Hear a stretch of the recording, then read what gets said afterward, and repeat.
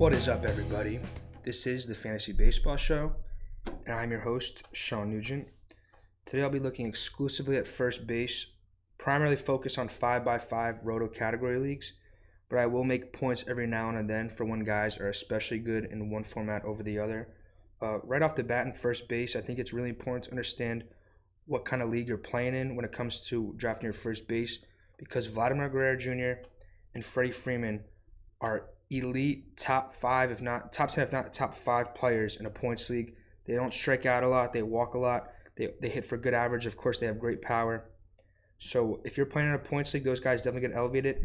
Another reason that picking first base is especially important when it comes to points versus roto is because your first baseman will not get you steals. The highest projected steals for a first baseman is Paul Goldschmidt with 8, according to ATC projections.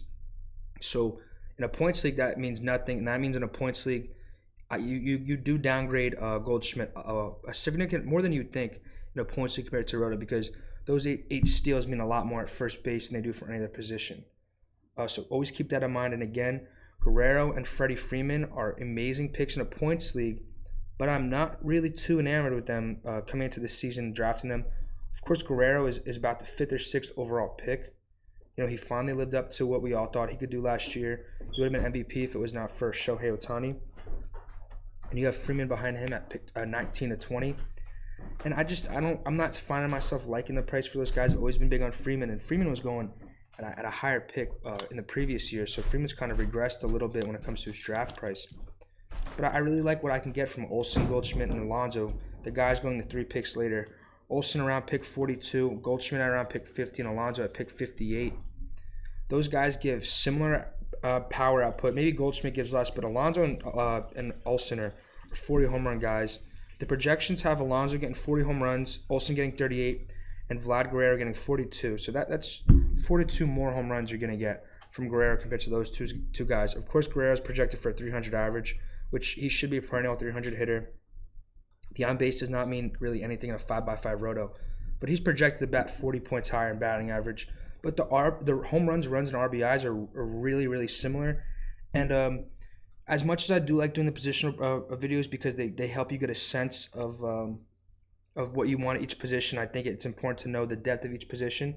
The biggest flaw in that is when you knock a player, when I'm knocking Guerrero and I'm knocking Freeman, saying, you know, I don't really see myself taking Freddie Freeman or Guerrero. It's not necessarily because they're not really good, stat accumulators and fantasy players. It's because in the first 1 or 2 rounds now, increasingly every year, you're seeing stolen bases being prioritized more and more. And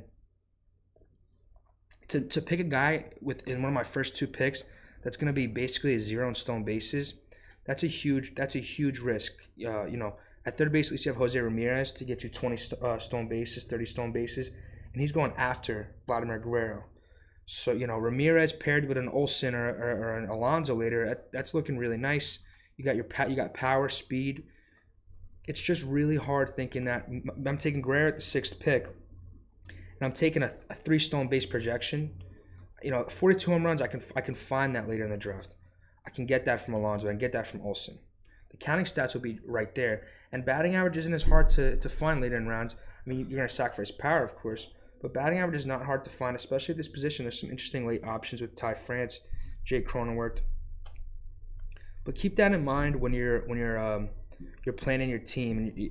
I think the one thing I've learned playing fantasy baseball year after year for the past couple of years is that, like, I find myself going away from Freddie Freeman. And when I first started, I liked him a lot, and I would lose out on my steals. I would be 3rd or 4th in steals. I wouldn't target my saves as much. And like I said, it all comes to knowing what you're playing. I focus on a 5x5 category league. If you're playing a points league, then, and maybe that was my problem, I started in a points league. So a lot of people, I think, especially with the prevalence of fantasy football nowadays, a lot of people that start casually with friends in high school or whatever, most of them, people want to play points leagues. But as you start getting more into fantasy baseball and you get into more competitive leagues, points leagues definitely goes away. I'm not going to put $100 in a league if it's a head-to-head points league, because that's more like gambling than it is like playing a strategic game. So be aware of what league you start in, what format you start in, and you have to shake those biases of those leagues. You have to shake the biases of a points league. And you really have to pay up for those categories, which makes first base, in a way, it makes first base a hard position because you know there's not a lot of steals, but that kind of makes it a lot easier because then you don't have to worry about paying up for steals. You don't have to be like, damn, would I really be drafting this guy if he didn't steal these 20 bags or 15 bags? There's no Sophie's choice in that regard. You really got to tell yourself, is the 20 to 30 points of batting average that Vladimir Guerrero and Freddie Freeman are going to get worth it in regards to the counting stats being virtually similar to Olson and Alonso? And it does, again, boost Goldschmidt's ADP because the stolen bases do matter. So I think I gave a good input on those 5 guys, but I really do want to do more of a comparison to Alonso and Matt Olson. So Olson had a really good year last year. He definitely had a better year than Alonso. But over the last 2 years, Olson and Alonso are pretty similar. Of course, we have the shortened 2020. Alonso did miss a significant amount of time last year. I think that gets overlooked. In the last 2 years, Olson only has 30 more plate appearances than Pete Alonso. So that's nothing significant. We should be able to compare these stats apple for apple and get a good grasp of who's what. In the last 2 seasons, 53 home runs for each guy. Alonso in 30 to 40 less plate appearances. That's 15 more runs about for Olson and about 15 to 20 more RBI. Olson has 1 more steal. Batting average, Alonso gets the edge. On base, Olson gets the edge. These guys are extremely similar. I really do think Alonso is the better value this year, without a doubt. I did draft Olson last year because I was getting a little scared with Hoskins, and I like to, a little 100-round pick. But I don't see any reason to pay Olson at pick 42 if I can get Alonso a whole round later. It really makes no sense to me. Maybe if he goes to Yankee Stadium, his thing's going to go up even more. So Olson, to me, that's an avoid. Like I said, not saying he won't be great, but you have to see what you have later in the draft. And Alonso, to me, will provide the same value at a later pick. I mean, it's the same amount of production at a later pick, which means way more value. Outside of those top 5 guys, the position gets kind of sketchy. Abreu, of course, is always slept on. He's going to get the RBI, but we saw a little bit of a power decrease. I'm not really too crazy about him. And the ATC projections really aren't too high on Abreu. They have him getting a 266 average. He's usually a 270, 280 hitter. Again, 31 home runs, though, 88 runs, 100 RBI. Now, Abreu is the opposite of a Vlad Guerrero and a Freddie Freeman. If you're looking from a pure roto perspective, Abreu's given you basically what Freddie Freeman is. The ATC projections have Freddie Freeman and Abreu getting the same amount of home runs, 20 more runs for Freeman, and 3 more RBI for Abreu. So, it's 30 points of batting average. The on base means nothing. The almost 60 points in on base that Freddie Freeman has over Abreu means nothing. And again, that's why Abreu is always slept on, because everyone's getting a little too analytically driven. This isn't real life. That on base percentage, as much as it helps him get runs, which it does help him get 20 runs, means very little in a roto league compared to a points league or an on base percentage league. Roto with on base and roto with batting average. Again, you got to know your league settings, but Abreu, I like Abreu actually at the pick 73. I can see Abreu being my first base one in a lot of leagues, because if I miss out on Alonso, then he's right there, and I really don't see myself drafting anyone before Alonso. And Mountcastle, this gets into a whole situation now with these guys. Mountcastle had a decent year last year. I'm not too sure why Mountcastle is going at pick 106. Again, that's more than 30 picks separate from the guy before him, Jose Abreu. Mind you, he's still going 5 to 10 picks before LeMahieu, which is very odd. Last year, Mountcastle gave you 33 home runs with only 77 runs with 89 RBI. That's great. Walk percentage was not too high. The K percentage was very high. A 309 on base. Like I said, on base does not matter a lot, but there's 77 runs and only 89 RBI. He's not giving you 100 runs or 100 RBI. So Mountcastle at pick 106, 107. I'm not really getting where that's coming from. I'd much rather take my chance on LeMahieu, as bad as he was last year. I think LeMahieu will hit 100 RBIs again, 25 home runs with that 300 plus batting average. Just comparing, what I really like to do when I'm thinking of a draft is it's not one guy. Like it's what's the surrounding guys in the pool. Who's around Mountcastle? Who's before? Who's after? Who's 10 picks after? Who's 20 picks after? And having LeMahieu right behind him, I just got to see Mountcastle's ADP going down, because there's no reason you should really be paying up at a 106 for Mountcastle. Again, 33 home runs. It's great. Oh, another point. I saw other people bring this up. The Orioles ballpark there. I think they're pushing back left field by 15 feet. Pushing back left center by a little bit more than that. So that's gonna hurt. He's gonna lose some home runs. I mean, everyone knows how great of a part Camden Yards hit, and just ask Gleyber Torres. And that's definitely going to hurt Mountcastle. I'm sure his ADP will go down because of that. But yeah, not liking Mountcastle. In between, right after LeMahieu, there was Jared Walsh. And Walsh is a very interesting and I would say polarizing guy because he was really hot and he has a lot of power, but high strikeout percentage, not the best walk rate, 340 on base, nothing bad. But the power seems legit. A 29 home runs, 98 RBI. But if you go to StatCast and you look at xWOBA compared to a weighted on base, just expected versus what happened, he has the third highest differential between expected and what actually happened, and he has the second in slugging. First for both is Frank Schwindel, who I'll talk about a little bit, but I don't really want to risk a pick on a guy like that. But I'll get back to him in a second. But Walsh is second on that list, around guys like Gurriel, Belt, Brandon Belt, and Ryan Zimmerman. And you're not seeing anyone draft Brandon Belt, Ryan Zimmerman, and Yuri Gurriel's not going for 100 picks later. So Jared Walsh, that's kind of for me. Don't take anything I say as gospel, but I like to tell you who I'm drafting, who I'm not drafting. Walsh is not a guy I'm touching. If I want to take a risk on a big strikeout power bat later, I could take Sano. He's going to get the at-bats. So Walsh, to me, is a do-not draft. Cronenworth's almost the opposite of a Jared Walsh. Cronenworth does not have a lot of power. He's a lot more like a DJ LeMahieu kind of guy. In his first full season in 2021, 21 home runs, 94 runs, 71 RBI with only 4 steals. He gave you a 266 average, which is nothing crazy.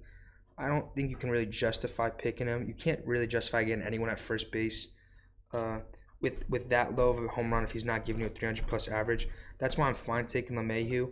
I think LeMahieu will be a 300 hitter. But Cronenworth has not showed that he's a 300 hitter, and he hasn't even showed the power that LeMahieu once showed. So I cannot take the risk on him. I would much rather take C.J. Cron going later, staying in Colorado. 30 home runs last year, 281 average, and a 378 on base. Am I seeing for Cron? This is not what. So C.J. Cron is really. What did he change in his 11% walk rate, a 281 batting average, 375 on base. Staying in Colorado. 32 years old.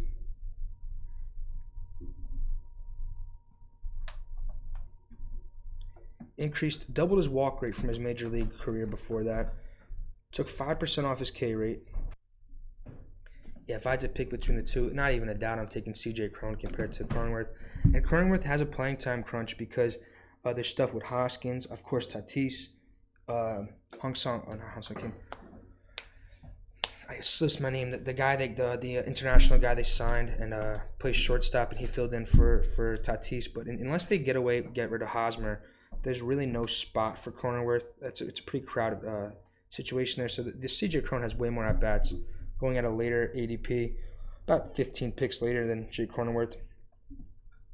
I would say Cronenworth's pick 11. After you get to pick 18, which is Anthony Rizzo, you better have your first baseman. Of course, most people are in a 10 or 12 teamer, but in a 15 teamer, you have to really make sure that no one doubles up or a couple guys don't double up on first base, middle infield. I would not want anyone after Anthony Rizzo to be my starting first base.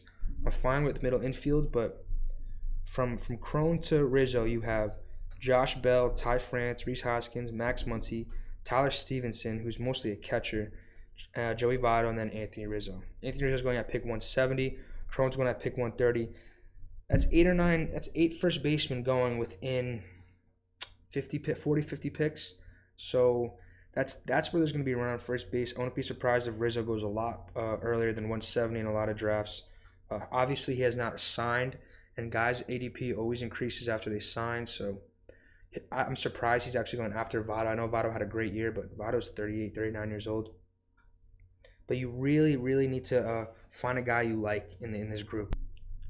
Going from pick 11 to pick 18, C.J. Cron to Anthony Rizzo on the ADP, I don't think you go wrong with any of these guys. I think Cron, Bell, Ty France, Rhys Hoskins, Max Muncy I would avoid really because of because of the whole Tommy John thing, his elbow and shoulder seems kind of messed up. So I would say Muncy no, just because you don't want to take that risk. Rhys Hoskins had a similar risk last year, and he didn't really pan out. But he's still going the same ADP he was last year. Muncy was going a lot earlier than Hoskins last year, so that's changed because of the injury. Tyler Stevenson, you're not going to start at first base, but that's a great pick for your catcher going between there because he's going to get a lot of at-bats. And then Joey Votto, Anthony Rizzo. I'm really fine with all those guys. Like I said, the exception of Muncy and Stevenson because Stevenson's not really first base, but all those guys, I think they're great. These are the best values of the draft. Ty France will give you batting average if you miss out early with 20 to 30 home runs, good runs, RBIs. That Mariners lineup's looking better. Bell, even in the down year at 28 home runs, he's still produced. He always hits the ball hard. He's in a tough lineup, so it's going to be kind of hard for him to get the runs, RBIs, but he's probably a trade candidate if he's not a free agent. I don't believe he is, but if he's still in Washington, I could see them trading him to a contender at the deadline. And really, this is, and at Hoskins again too, really interesting power numbers. Only played in 107 games, still had 27 home runs, below a 64 RBI. The on base was horrible for Hoskins standards. Only a 334 on base, which is very weird, even with that high walk rate. I expect a bounce back for him. So Hoskins, I'm buying back in on. It's probably the third year in a row. Maybe I think, to point out my own biases, I could be chasing those amazing skills he showed in his brief rookie year, where he played about 40 to 50 games, and some amazing numbers, and he's never really lived up to that. He's been a great player, but nothing crazy, nothing that you can't find elsewhere. And of course, like I said, Rizzo, when he signs him, he'll probably move up a little more. I'm still buying in on Rizzo. Really not even that bad of a year. Only 22 home runs, yes, but the plate discipline was really good. 9% walk rate, 15% K rate. Still not striking out a lot. The on base was pretty low for Rizzo's standard, but it was a career low BABIP. And he's had some troubles with injuries and stuff like that, and moving around. And he played hot for the Yankees when he came there, but I expect a bounce back from Rizzo. Of course, like I said, he has to sign. But once you get past Rizzo from the ADP board, it's a murky situation you're looking at. Alex Kirilloff, who playing time's really not even set in stone with him yet, made his debut last year. Yuri Gurriel, who fine player, but I mean, you better have some sluggers in your team. Only hit 15 home runs last year, but he did have 83 runs, 81 RBI. So if you have a power 319 batting average, you have a power-heavy lineup, you could take Gurriel, preferably as a middle infield.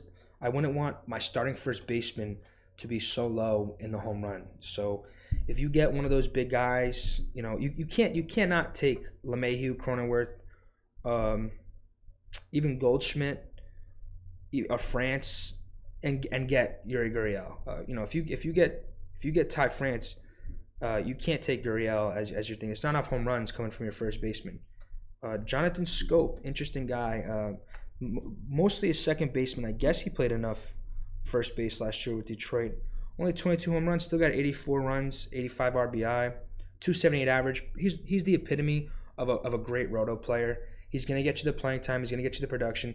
674 at-bats, which I think was the second most out of first base listed here. Third most, only behind Guerrero, Olsen, and Freddie Freeman. So Scope's a fine option. Again, these guys cannot be your starting first baseman. Scope's a fine middle infield. They really can't be. Frank Schwindel, I'm not taking a risk on him. Like I said with his expected statistics, that's such an unknown quantity. The playing time's going to be there. I'm not worried about that. Compared to Bobby Dahlbeck, who's probably not going to get the bulk of the at-bats if once Cassis comes up. Red Sox have a huge prospect, Tristan Cassis. Could be one of the premier first basemen in the league. And in a draft and hold, you could look at him, but in a regular league, it's kind of more of a guy you pick up on the waiver wire. You don't want to burn a spot for so long in him. But Schwindel is going to be playing more than Dahlbeck. They're only going to pick apart. So between those two guys, I like Dahlbeck. But compared to Brandon Belt, I don't know if there's something I'm missing with Brandon Belt. I know he didn't have a lot of plate appearances last year. I thought that was injuries. He only played about half the season, 361 plate appearances, 29 home runs in 97 games. With a 378 on base, a 274 average, slugged almost 600. I'm taking Brandon Belt over Dahlbeck and Schwindel and Scope and Gurriel and Nathaniel Lowe after him and Spencer Torkelson and Miguel Sano. all these guys within a 5-player radius each way. Brandon Belt sticks out like a sore thumb.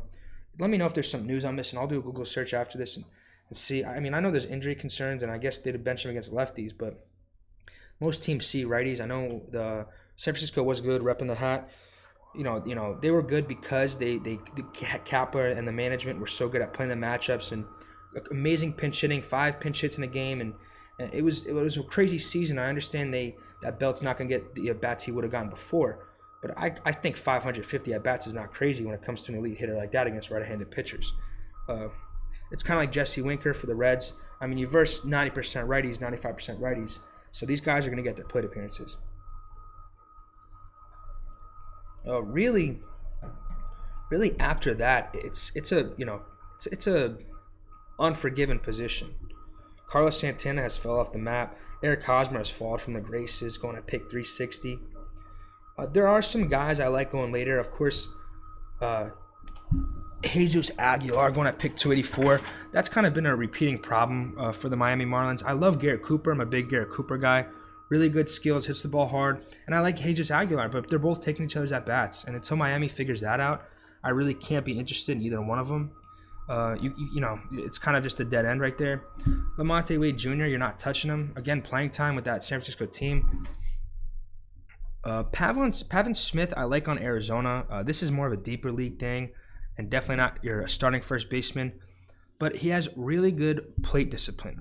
Pavin Smith, God forbid, I don't know how to exactly pronounce the name. Former first-round draft pick, 7th overall pick. Made his debut in 2020 in a couple games, not really a lot. But last year, hit 267, only a 328 batting average, 328 on base. 11 home runs, 68 runs, 49 RBI in almost 148 games. So he played a full season. But he showed elite plate skills in the minors. 11% walk rate, 12% K rate. I think you'll see some growth from him this year. In his last year in the minor leagues, he had a 370 on base, 291 batting average. Like I said, walks as much as he strikes out. That's just the kind of guy to see an eye on. If you see him getting hot when the season starts, he starts hitting for pop. I think guys like him and the way Ty France did it and the way Ketel Marte and the same team did it, these guys that have really good elite control of the zone, they can make that transition to hit for more pop. He's a young kid, I think 24, 25 years old, left-handed bat. Not the best park in Arizona, but look at his teammate Ketel Marte. His teammate Ketel Marte was not a power hitter. And then he spiked a 38 home run season because these guys that can walk as much as they strike out, they have such good hand-eye and such good bat control that they can tap into power. They grow into the power. They start pulling the ball. They get comfortable with their swing. They start finding pitches to hunt. So keep an eye on him. I really do like him. Pick 363. Not really a guy you draft. It's more of a guy, like I said, if he's getting hot on the waiver wire, remember his name. Okay, he's not. He might not be a flash in the pan. There could be skills there. I mean, he's going right after Eric Hosmer. I don't think they'll be drafted in leagues. Pick 33 and 34 off the board for first baseman. So these aren't guys you're going to be drafting. Yandy Diaz, crazy enough, going after him. Great player, 380 something on base. Not hitting for any power. It's a really tough position to not be a power hitter at. It's obviously the toughest position to not be a power hitter at. They're first baseman. But let me know what you guys think. It's always nice doing these videos. It's always nice hearing the feedback. Shout out to McClure's Revenge. Been with me since last year. I appreciate the feedback, man. I love hearing you guys talk to me in the comments. I had one guy reach out to me about the league I want to start doing. But yeah, I need you guys to hit me up, man. I want to get a league with you guys going. Roto points, whatever we decide on. Get a group chat going on Twitter. My Twitter account, my Instagram account, the email, they're all in the description, every video. Again, love talking to you guys. Love hearing the feedback. Let's just cross our fingers and hope we get a season this year. Peace out and have a good one.